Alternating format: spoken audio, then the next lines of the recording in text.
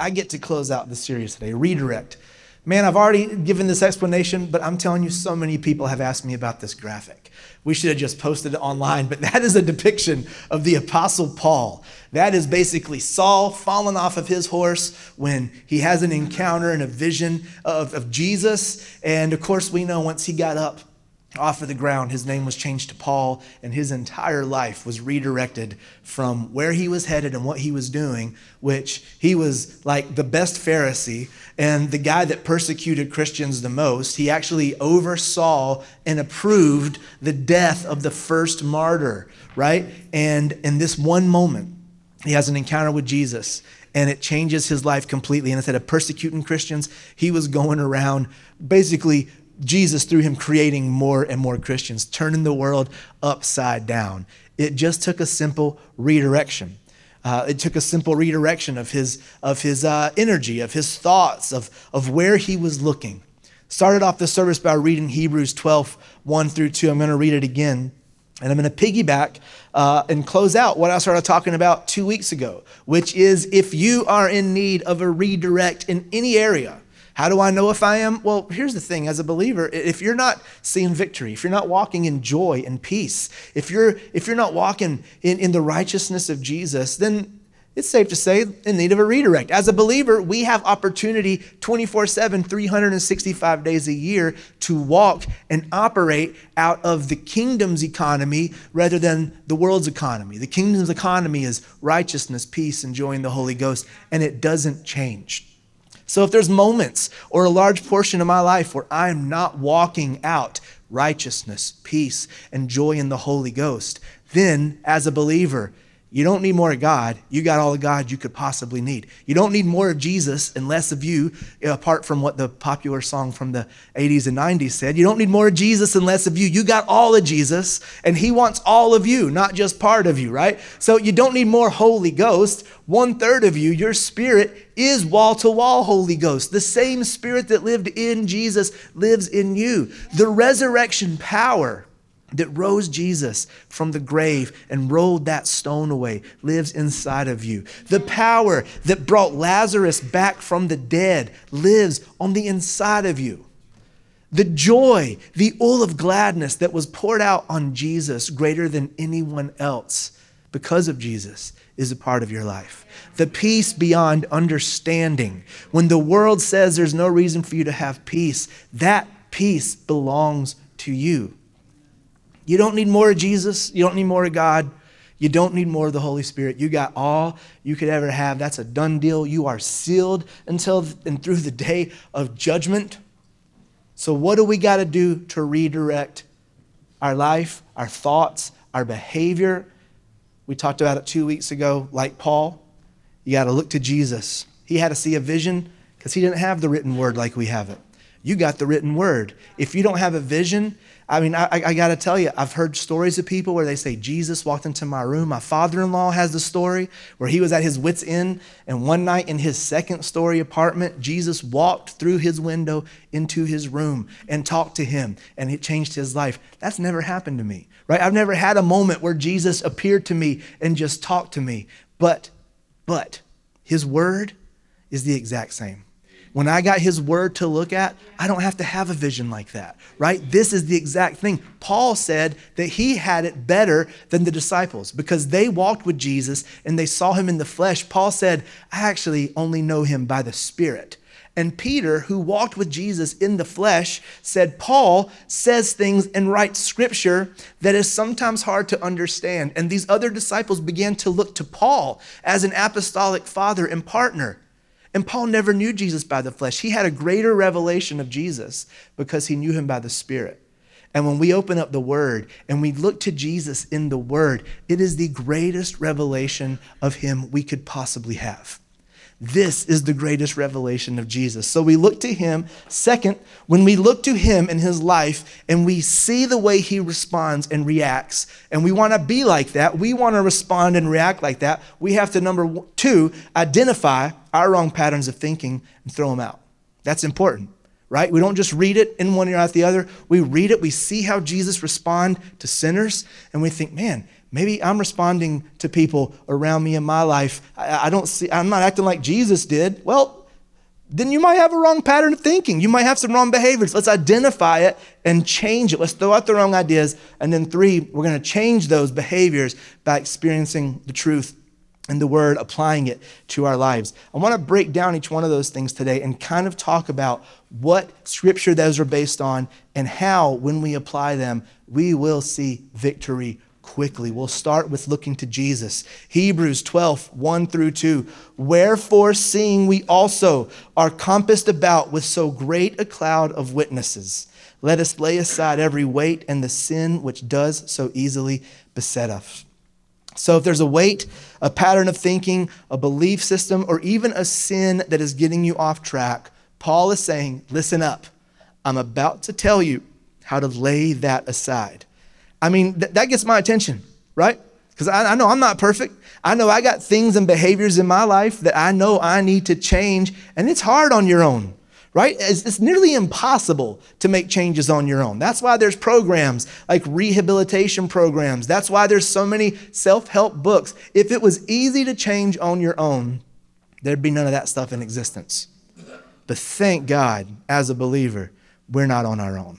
You're not on your own. You got the Holy Ghost as your co-laborer on the inside. You got Jesus who's in the room with you on the inside of you. We sang about it. We celebrated it. You're not on your own. Paul says, I'm about to tell you how to lay these things aside that easily get you off track.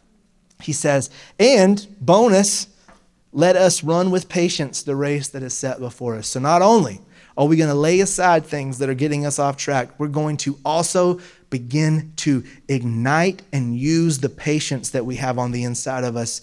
And if you don't, if you're thinking, well, that's not me, I don't have patience. If you're a believer, you do. So you got to stop making that confession. The fruit of the Holy Spirit is love, joy, peace, patience, kindness. In other words, if you got the Holy Spirit, you got patience on the inside of you. You're just not using it, right? You're just not using what you already have. You don't need more of it. You just got to use what's already there.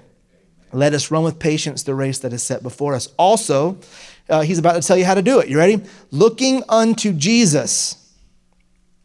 Could it possibly be that simple? Here's how you do it. Looking unto Jesus, the author and finisher of our faith, who for the joy that was set before him endured the cross, despising the shame, and is set down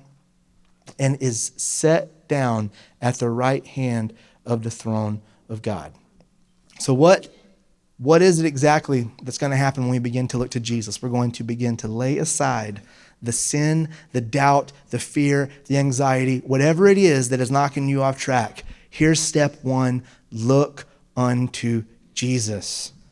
I love this because if you have questions about God, the nature of God, if you have questions about what he's like, I heard somebody say this and it has stuck with me. Jesus is perfect theology. He is perfect theology, right? There's a lot of things in the Bible that have been misinterpreted and have been taken out of context. And even as we study the word on our own, we have to be careful not to take things out of context, not to misinterpret things. We have to let the word interpret the word. One of the ways we can do that is by running everything through the life of Jesus. He is perfect theology. He was God in the flesh, responding to humans, responding to sin, responding to people's doubt. And when we look to him, if we believe something about God and we don't see it in the life and the nature of Jesus, then at the very least, we have the rights to question what we're believing. If I believe that God sends sickness to teach me a lesson, yet I don't see Jesus put sickness on anybody to teach them a lesson, I at the very least have a right to say, well, Lord, do you actually send sickness to teach people lessons? And then I got an entire Bible here that I can pick up and I can read. And as I read it, I'm going to find out that Jesus said, I actually took all your sicknesses and diseases to the grave with me. And I'm going to read about the guy that says, Lord, if you're willing, you can make me well. And he says, I'm willing. And then I'm going to find the scripture that says, God's no respecter of persons. If he's willing to heal this guy, he's willing to heal everybody. So then all of a sudden, because I look to Jesus and I never see him saying, I'll teach you a lesson. I'm going to give you some cancer and then you'll learn. And I don't see him doing that. I'm going to question that. I'm going to go to the word and I'm going to discover the nature of him. I'm going to discover who he is. Then I'm going to cast out that wrong thinking. Well, you know what? I've always believed this, but now I'm not going to believe it. I'm going to apply that to my life. I'm going to begin to minister to other people. Hey, you can be healed of this. This isn't from the Lord. Let's rebuke this. The enemy comes to steal, kill, and destroy. Jesus came to give life and life abundantly. So as we look to Jesus, we are going to see wrong thinking that we have come to the surface, and then we can apply it to our life. Same for forgiveness. Man, sometimes it's hard to walk in forgiveness. Isn't it funny that was one of the main questions the disciples had? Like, they didn't say, teach us to raise the dead or heal the sick. They said, teach us to pray. And then another point, they were asking about forgiveness. Like, how do you do this? How do you forgive people that wrong you? That's hard. It's hard not to hold a grudge. It's hard not to fall into the trap of offense. Did you know when the Word of God says the word offense, it is the exact same word for trap? You can read the Bible, and when it says the word offense, you can just replace it with the word trap. It's the exact same word in the language. So the same with forgiveness. If we're having a problem with unforgiveness in our heart, man, it's killing you. Unforgiveness is like a poison that slowly just moves through your body and will shut you down. But then we read and look to Jesus, and we see him in the darkest hour you could ever imagine. Say, Father, forgive them. They know not what they do. You can see his best friend deny him 3 times before the rooster crows. And then you can see him just days later cooking for him on the seashore, saying, do you love me? Go feed my sheep. And we can watch Jesus operate in forgiveness. And then not only will we begin to freely forgive others, when you start operating as somebody who knows they're forgiven, man, that brings a lot. That changes everything you do. That changes every decision you make, because you stop making decisions as, I'm a filthy sinner. I hope God is on my side even though I messed up. And you start making decisions based on, I'm a child of God, loved, bought with a price. I can come boldly into his throne even on my worst day. Man, that's good. Same with acceptance. You'll read if it's hard for you. If you deal with rejection, how can I be accepted? How can God accept me? I've made mistakes, and it wasn't even because of somebody else. I made them on my own. We talked about that in the men's group Thursday, that it's easy to say God makes things work for my good, right? Unless we make the mistakes. And then it's like, well, I made this mistake myself. He can't use this one, but that's not what the word says.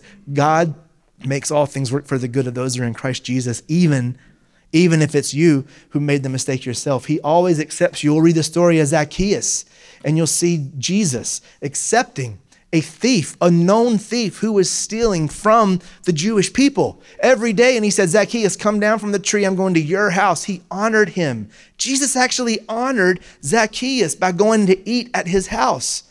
And within that honor, within that acceptance of Zacchaeus, Zacchaeus turned his whole life around and said, I'm going to give away everything I've ever stolen. But when we see it in the life of Jesus, we are seeing perfect theology. And if we believe something we don't see in the life of Jesus, at least question, why do I think this about God? Why do I think he rejects me when I only see Jesus accepting people and loving them and offering them salvation?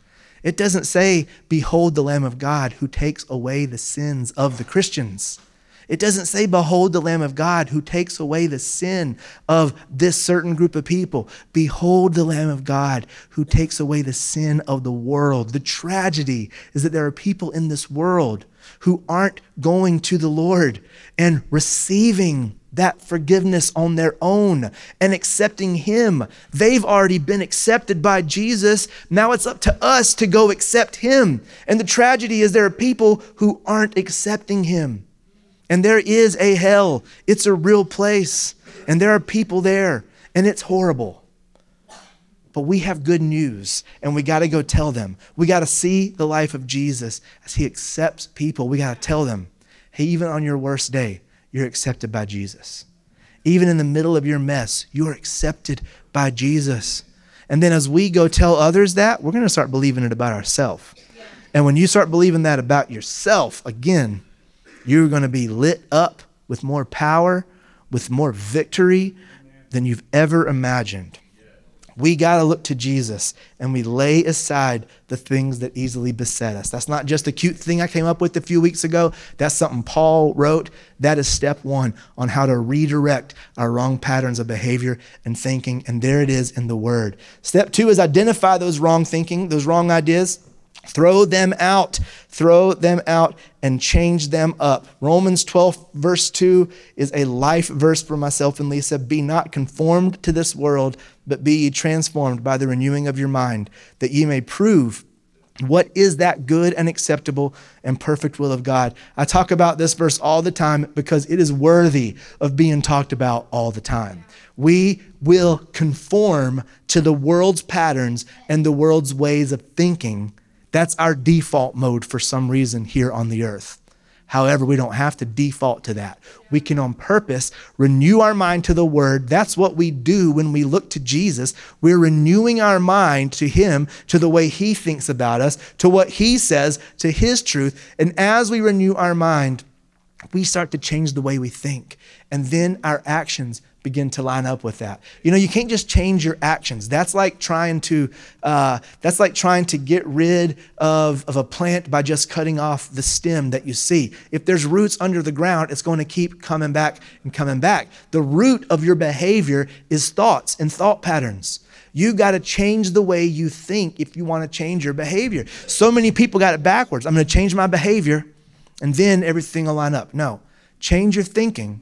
And then your behavior and everything else lines up. You're already accepted by God. Now, repentance is great.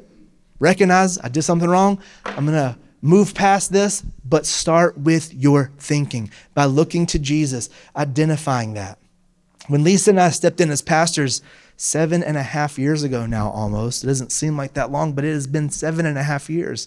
We would go home after church services that actually went pretty well. And but for whatever reason, though, we were a bit thrust into this. If you guys don't know this, anybody here, my dad passed away in 2016, and he was our pastor. That's when Lisa and I stepped in. But we would go home and just look at each other and just say, we are not qualified for this.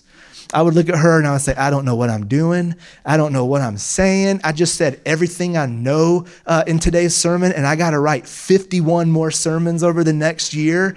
Like, I don't even know. We're not qualified for this. And we would eventually remind each other that Philippians 4:13 says we're not alone, and if we're not qualified, that's okay. We have a partner. We have Jesus, and in Christ we can do all things. We'd remind each other that we're blessed according to His riches. We would remind each other that we can do it because we're not alone. And even if we're not qualified, we're at least available, and we're just going to keep on showing up, right? And 7.5 years later, I can tell you, I still know 100% I am not qualified to do this on my own. However, I'm not on my own, and neither are you, right? As you begin to renew your mind more and more to what the Word says and to who Jesus is, I'm going to tell you something that'll happen, all right? Have you ever heard this phrase, hard-hearted?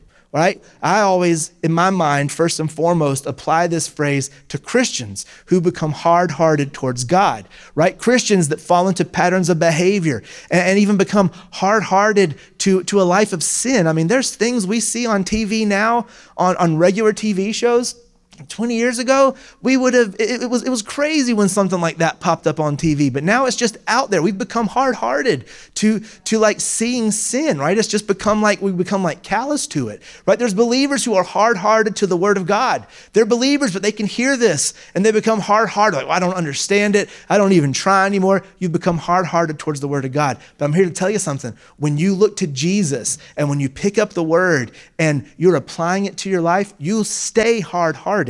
But it's not going to be towards the Lord. It's going to be towards fear, towards doubt, towards unbelief. You're going to be hard-hearted towards the devil and his attacks. You're going to become hard-hearted towards the anxiety. Anxiety is going to be facing you like it has in the past. And when it has taken you out in the past, instead of taking you out, you're not even going to realize it's there because you've softened your heart to the Word. You've softened your heart to the life of Jesus, and your heart is growing calloused and hard towards the things of the world. Man, I would rather be never aware of what the enemy is doing and only aware of what God is doing, right? Now, I'm gonna give a little disclaimer with that. I do think it's important to know how the enemy operates, but I think it's more important to know how God is operating and what he's doing. I think it's important to be aware, to recognize at times when I'm being attacked.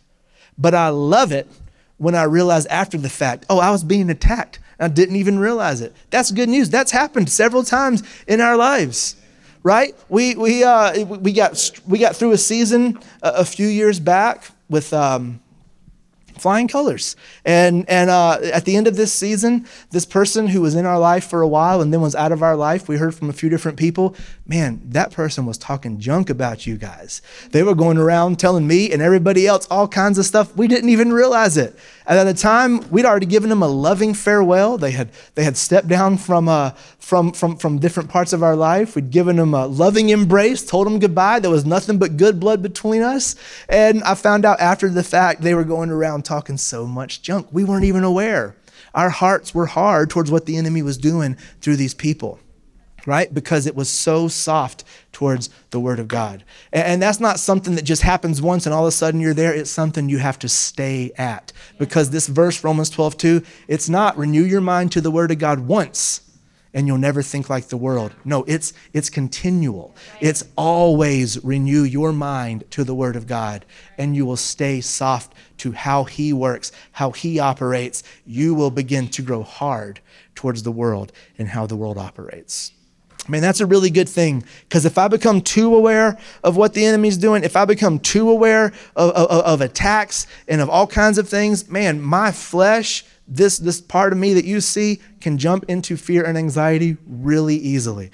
I got to pull myself out of it immediately. And how do I do it? Renewing my mind. I'll give you a life in action example. I hope they don't mind me sharing this. Will and Brittany had a heat issue this week. They woke up one night, or before they went to bed, all of a sudden the temperature in the house was getting colder. It was like 28 degrees outside. Little Jolene was just shivering over in the corner, and no, she wasn't. She was just fine. But no, they made it work. They had space heaters and things available, but their heat went out one night. And it was fixed pretty simply the next day, which was a huge blessing. But last night, I woke up and like, I don't know, I drank some strong coffee like pretty late. And I don't know, I woke up like around 1 o'clock. I mean, like weirdly wide awake, but also still kind of unaware of where I was, what day it was. And I guess I had a dream that our heat went out. I woke up in my bed and I was freezing.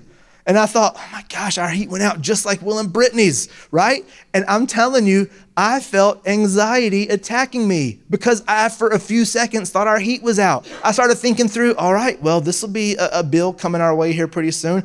I guess, do I need to get up and go dig out the space heaters? Are Ava and Judah in their rooms freezing? And I'm still just laying in bed, and I can feel my heart start racing a little bit, right? And my mind starts to race. And then all of a sudden, I felt a little bit sick in my stomach. Ever since I was a kid, man, if I let anxiety have a place, it lives right here in my belly, and I start feeling it, right? And I started feeling that laying in bed last night because of something as simple as thinking our heat was out, right? That's goofy to feel anxious over anyway, but I'm telling you, last night I had to fight that. I had to lay there in bed and think, all right, throw all this out. I began to remember who we were in Christ. I began to remember our promises, and then I realized it's actually 1 billion degrees in our room right now, and I'm covered in sweat. Our heat is pumping. I actually got up and turned it down. That was good. But I started feeling anxiety over something that wasn't even real, right? I'm going to say it's because I was only half awake. It took me a minute to get my bearings, right? But I want to be able to even fight that in my sleep, right? Why not? We renew our mind to the word enough. Even in our sleep, we're going to start having victory. Even in our dreams, we're going to be the winners and not the losers, because that's who we are as the body of Christ. So many people harden their hearts towards the Lord and his word. I want to be the person who has a soft heart towards the word, who understands how Jesus operates. And I want my heart to be hard towards the world. I want my heart to be hard towards the enemy. I want my heart to be hard towards fear, anxiety, doubt, unbelief every time. Why not? We can do it. We look to Jesus, step 1. Step 2, we identify the wrong thinking and we change it. And then step 3, I really believe I believe all 3 are just as important as each other, but step 3 is a big one. you got to apply it to your life. You have to experience it for yourself. You can't just think it. You have to put action to the belief, because faith without works is dead, right? It's not even real faith if there's no works involved with it. There's this great verse in Joshua 24:31. Moses led the people of Israel out of Egypt, led them through the desert for 40 years. And of course, he wasn't allowed to go into the promised land. So he went up the mountain, had passed away. And Joshua, his protege, and Caleb were about to lead the children of Israel into the promised land, right? Joshua and Caleb were the only two that left Egypt that were able to go into the promised land. Everybody else died. But there was a generation of people following Joshua and Caleb into the promised land that saw the miracles in the desert. They were born in the desert. They were born in the wilderness. But there was people up to 39, maybe even 40 years old who had spent their entire life seeing the miracles in the desert. There was also a younger generation, kids. It was every age you can imagine, right? Up to 40 were about to enter the promised land. And Joshua gives us this famous speech where he talks about the Lord and everything he's done. And he says, you have to choose this day who you're going to serve. But as for me and my house, we're going to serve the Lord. And then after Joshua makes this statement, we get insight into how this generation of people lived. In Joshua 24:31, the people of Israel served the Lord throughout the lifetime of Joshua and of the elders who outlived him, those who had personally experienced all that the Lord had done for Israel. The ones who had personally experienced what the Lord had done for Israel served him throughout their lifetimes. But there was a generation who didn't see or experience what the Lord did. And they turned away as soon as Joshua and the elders were gone. This is a prime example of people who build their faith and their belief system on somebody else. Listen, there's things all the time in the news, men of God and people who make mistakes, and it affects people in such a negative way, and they turn away because this man has let you down. People will let you down every time. Every time. People will let you down. People are flawed. But there is somebody who will not let you down. You have a God in heaven. You have a Savior named Jesus who will never let you down. And when your faith is built on the life of Jesus, when your faith is built on the Word of God, even when people fall all around you, you will stay strong. You won't turn your back on the Lord because you will have experienced His goodness and His Word for yourself. You can't just know it. You can't just read the life of Jesus and say, wow, He freely forgave. I should probably freely forgive and then not freely forgive, right? How many times have you made this decision in life? I know I have. All right, Jesus forgave people. I'm going to forgive. It's done. It's water under the bridge. The next time I see that person, it's those same feelings. I'm still acting all salty. I'm still talking behind their back, right? I see it. I know it, but I haven't applied it to my life. You have to experience it, because when you experience it, then you will find the freedom. When you do operate in that forgiveness, and the next time you see that person, it really is water under the bridge, and you're out for their good, and you're speaking to them, and you're not holding on to that offense, you will feel freedom like never before. You will really be free. You can't just know it. You have to apply it to see that victory. It's like a 3-step process to just seal this in. You got to look to Jesus. You got to identify the wrong thinking, throw it out. Then you got to apply that new revelation to your life. You have to do all three. I don't want to be like the children of Israel. I don't want to walk out of here after hearing a good sermon and live the exact same way I lived before this. We should be applying these things to our lives. We should be applying the Word to our life. We should look at the life of Jesus and say, not only do I love the way He operated, I'm going to start operating this way. Not only do I really appreciate the way Jesus walked around healing the sick, telling people that the enemy was out to steal, kill, and destroy from them, and I'm out to give you life. I'm actually wanting to go out and offer that same life to people because it's on the inside of me. I don't want to just turn the other way when I walk past a sick person or somebody in need. I want to look at them, walk right up to them and say, hey, do you want to be well? Jesus can heal you. Jesus can meet these needs. I got a church that you can be a part of that can help meet these needs.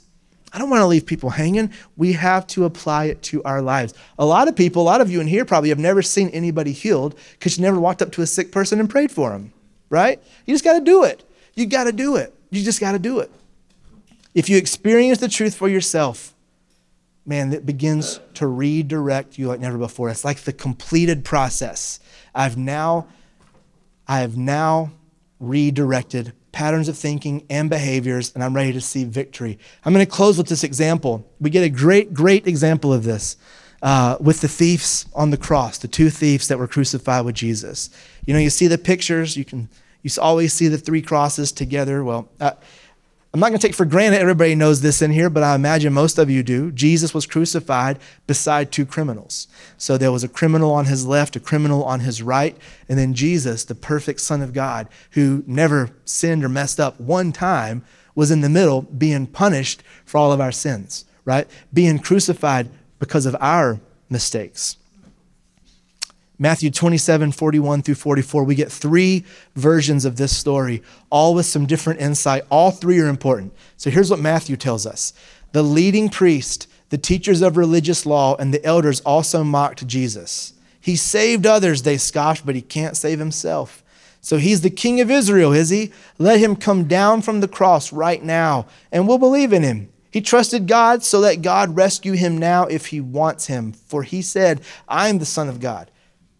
Even the revolutionaries, that's the thieves, that's the criminals beside him, even the revolutionaries, plural, who were crucified with him, ridiculed him in the same way. If you know the story, you know one of these thieves eventually repents and asks Jesus, will you remember me when you enter your kingdom? And Jesus says, today you'll be with me in paradise, right? That's the insight we get from Luke. But here we get in Matthew, both of them, even the revolutionaries, even the one that eventually says, will you remember me, is beside him on the cross, ridiculing him in the same way. You're so powerful, come down from there. Then we'll believe in you. You're the Son of God? Really? Will the Son of God be nailed to a cross like you are? Mark says the same thing. Mark 15:32. Let Christ, the King of Israel, descend now from the cross that we may see and believe. And they, plural, that were crucified with him, reviled him. So both thieves reviled. That word means to criticize in an abusive and angry manner. So you had two thieves, both beside Jesus, criticizing him in an abusive and angry manner. They're both saying this same stuff to him, which makes what happens in Luke even more powerful. Luke 23:32. Two others, both criminals, were led out to be executed with Jesus. When they came to a place called the Skull, they nailed Jesus to the cross, and the criminals were also crucified, one on his right and one on his left. Jesus said, Father, forgive them, for they don't know what they are doing. So these two criminals that are being crucified beside Jesus are now nailed to a cross beside him in close proximity. And as they're reviling him, as they're abusing him, as they're screaming out these horrible things, they both are witness to Jesus saying, Father, forgive them. They don't know what they're doing.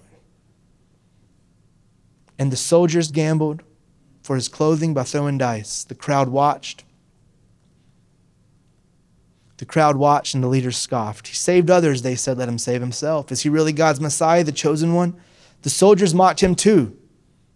By offering him a drink of sour wine, they called out to him, if you are king of the Jews, save yourself.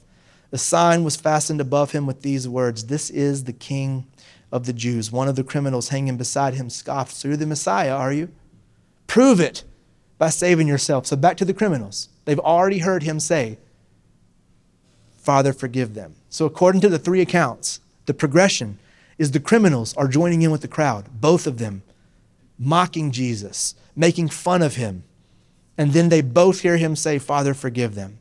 And then we're not talking plural anymore. It goes to singular form. One of the criminals hanging beside him scoffed.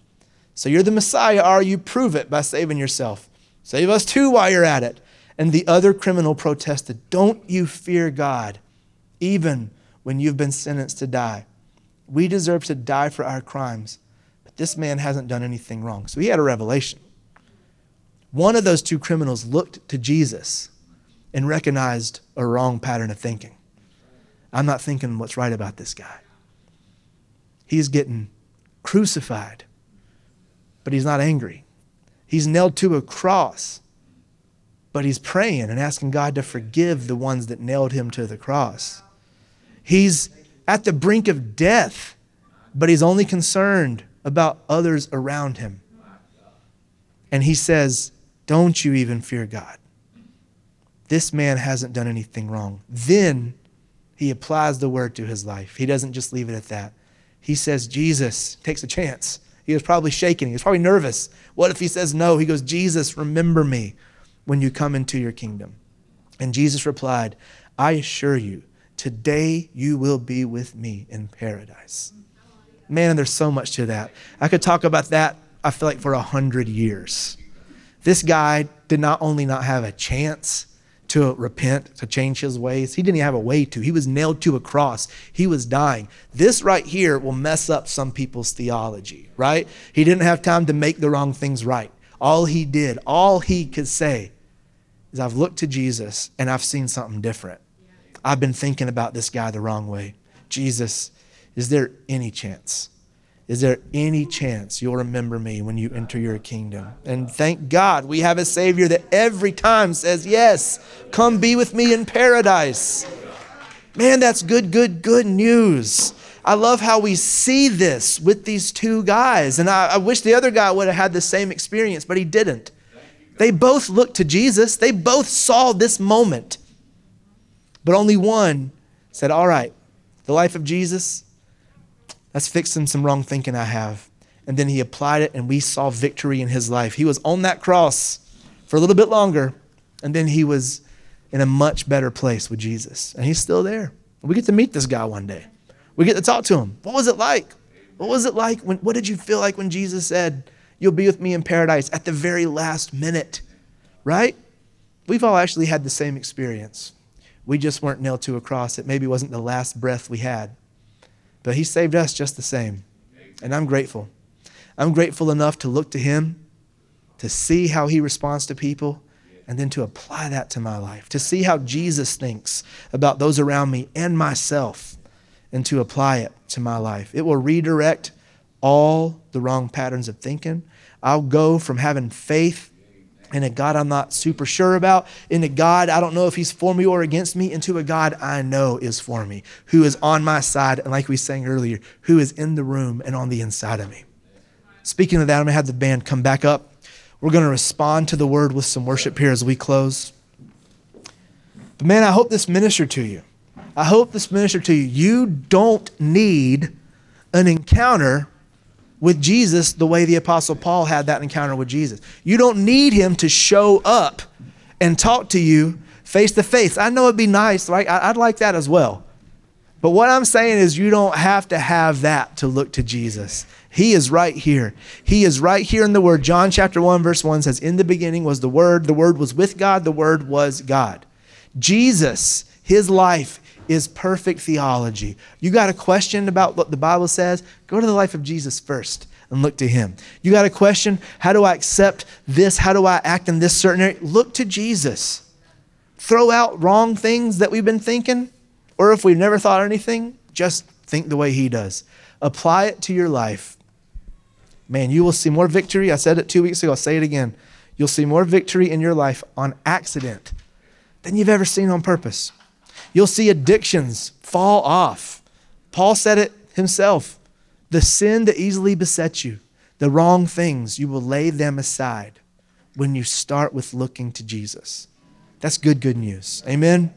Let's all stand together.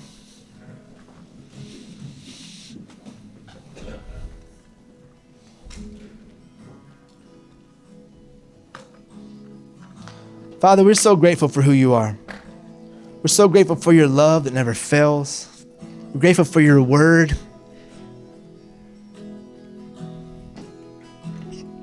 that not only is filled with truth, but is perfect truth. Thank you for living for us. Thank you for showing us what you think about people, how you accept us, how you love us. And Father, where we've thought things, where we've had wrong patterns of thinking that's led to wrong behaviors, I thank you that as we look to you now, as we identify those wrong things and make them right and apply it to our lives, I thank you for all the victory we'll see. That like Paul, where we've had behaviors that are leading to death, man, instead we're going to lead others and ourselves to life and life abundantly in Christ. So grateful for who you are, all you're saying and all you're doing. We love you, Lord. Amen. Let's respond for just a few moments.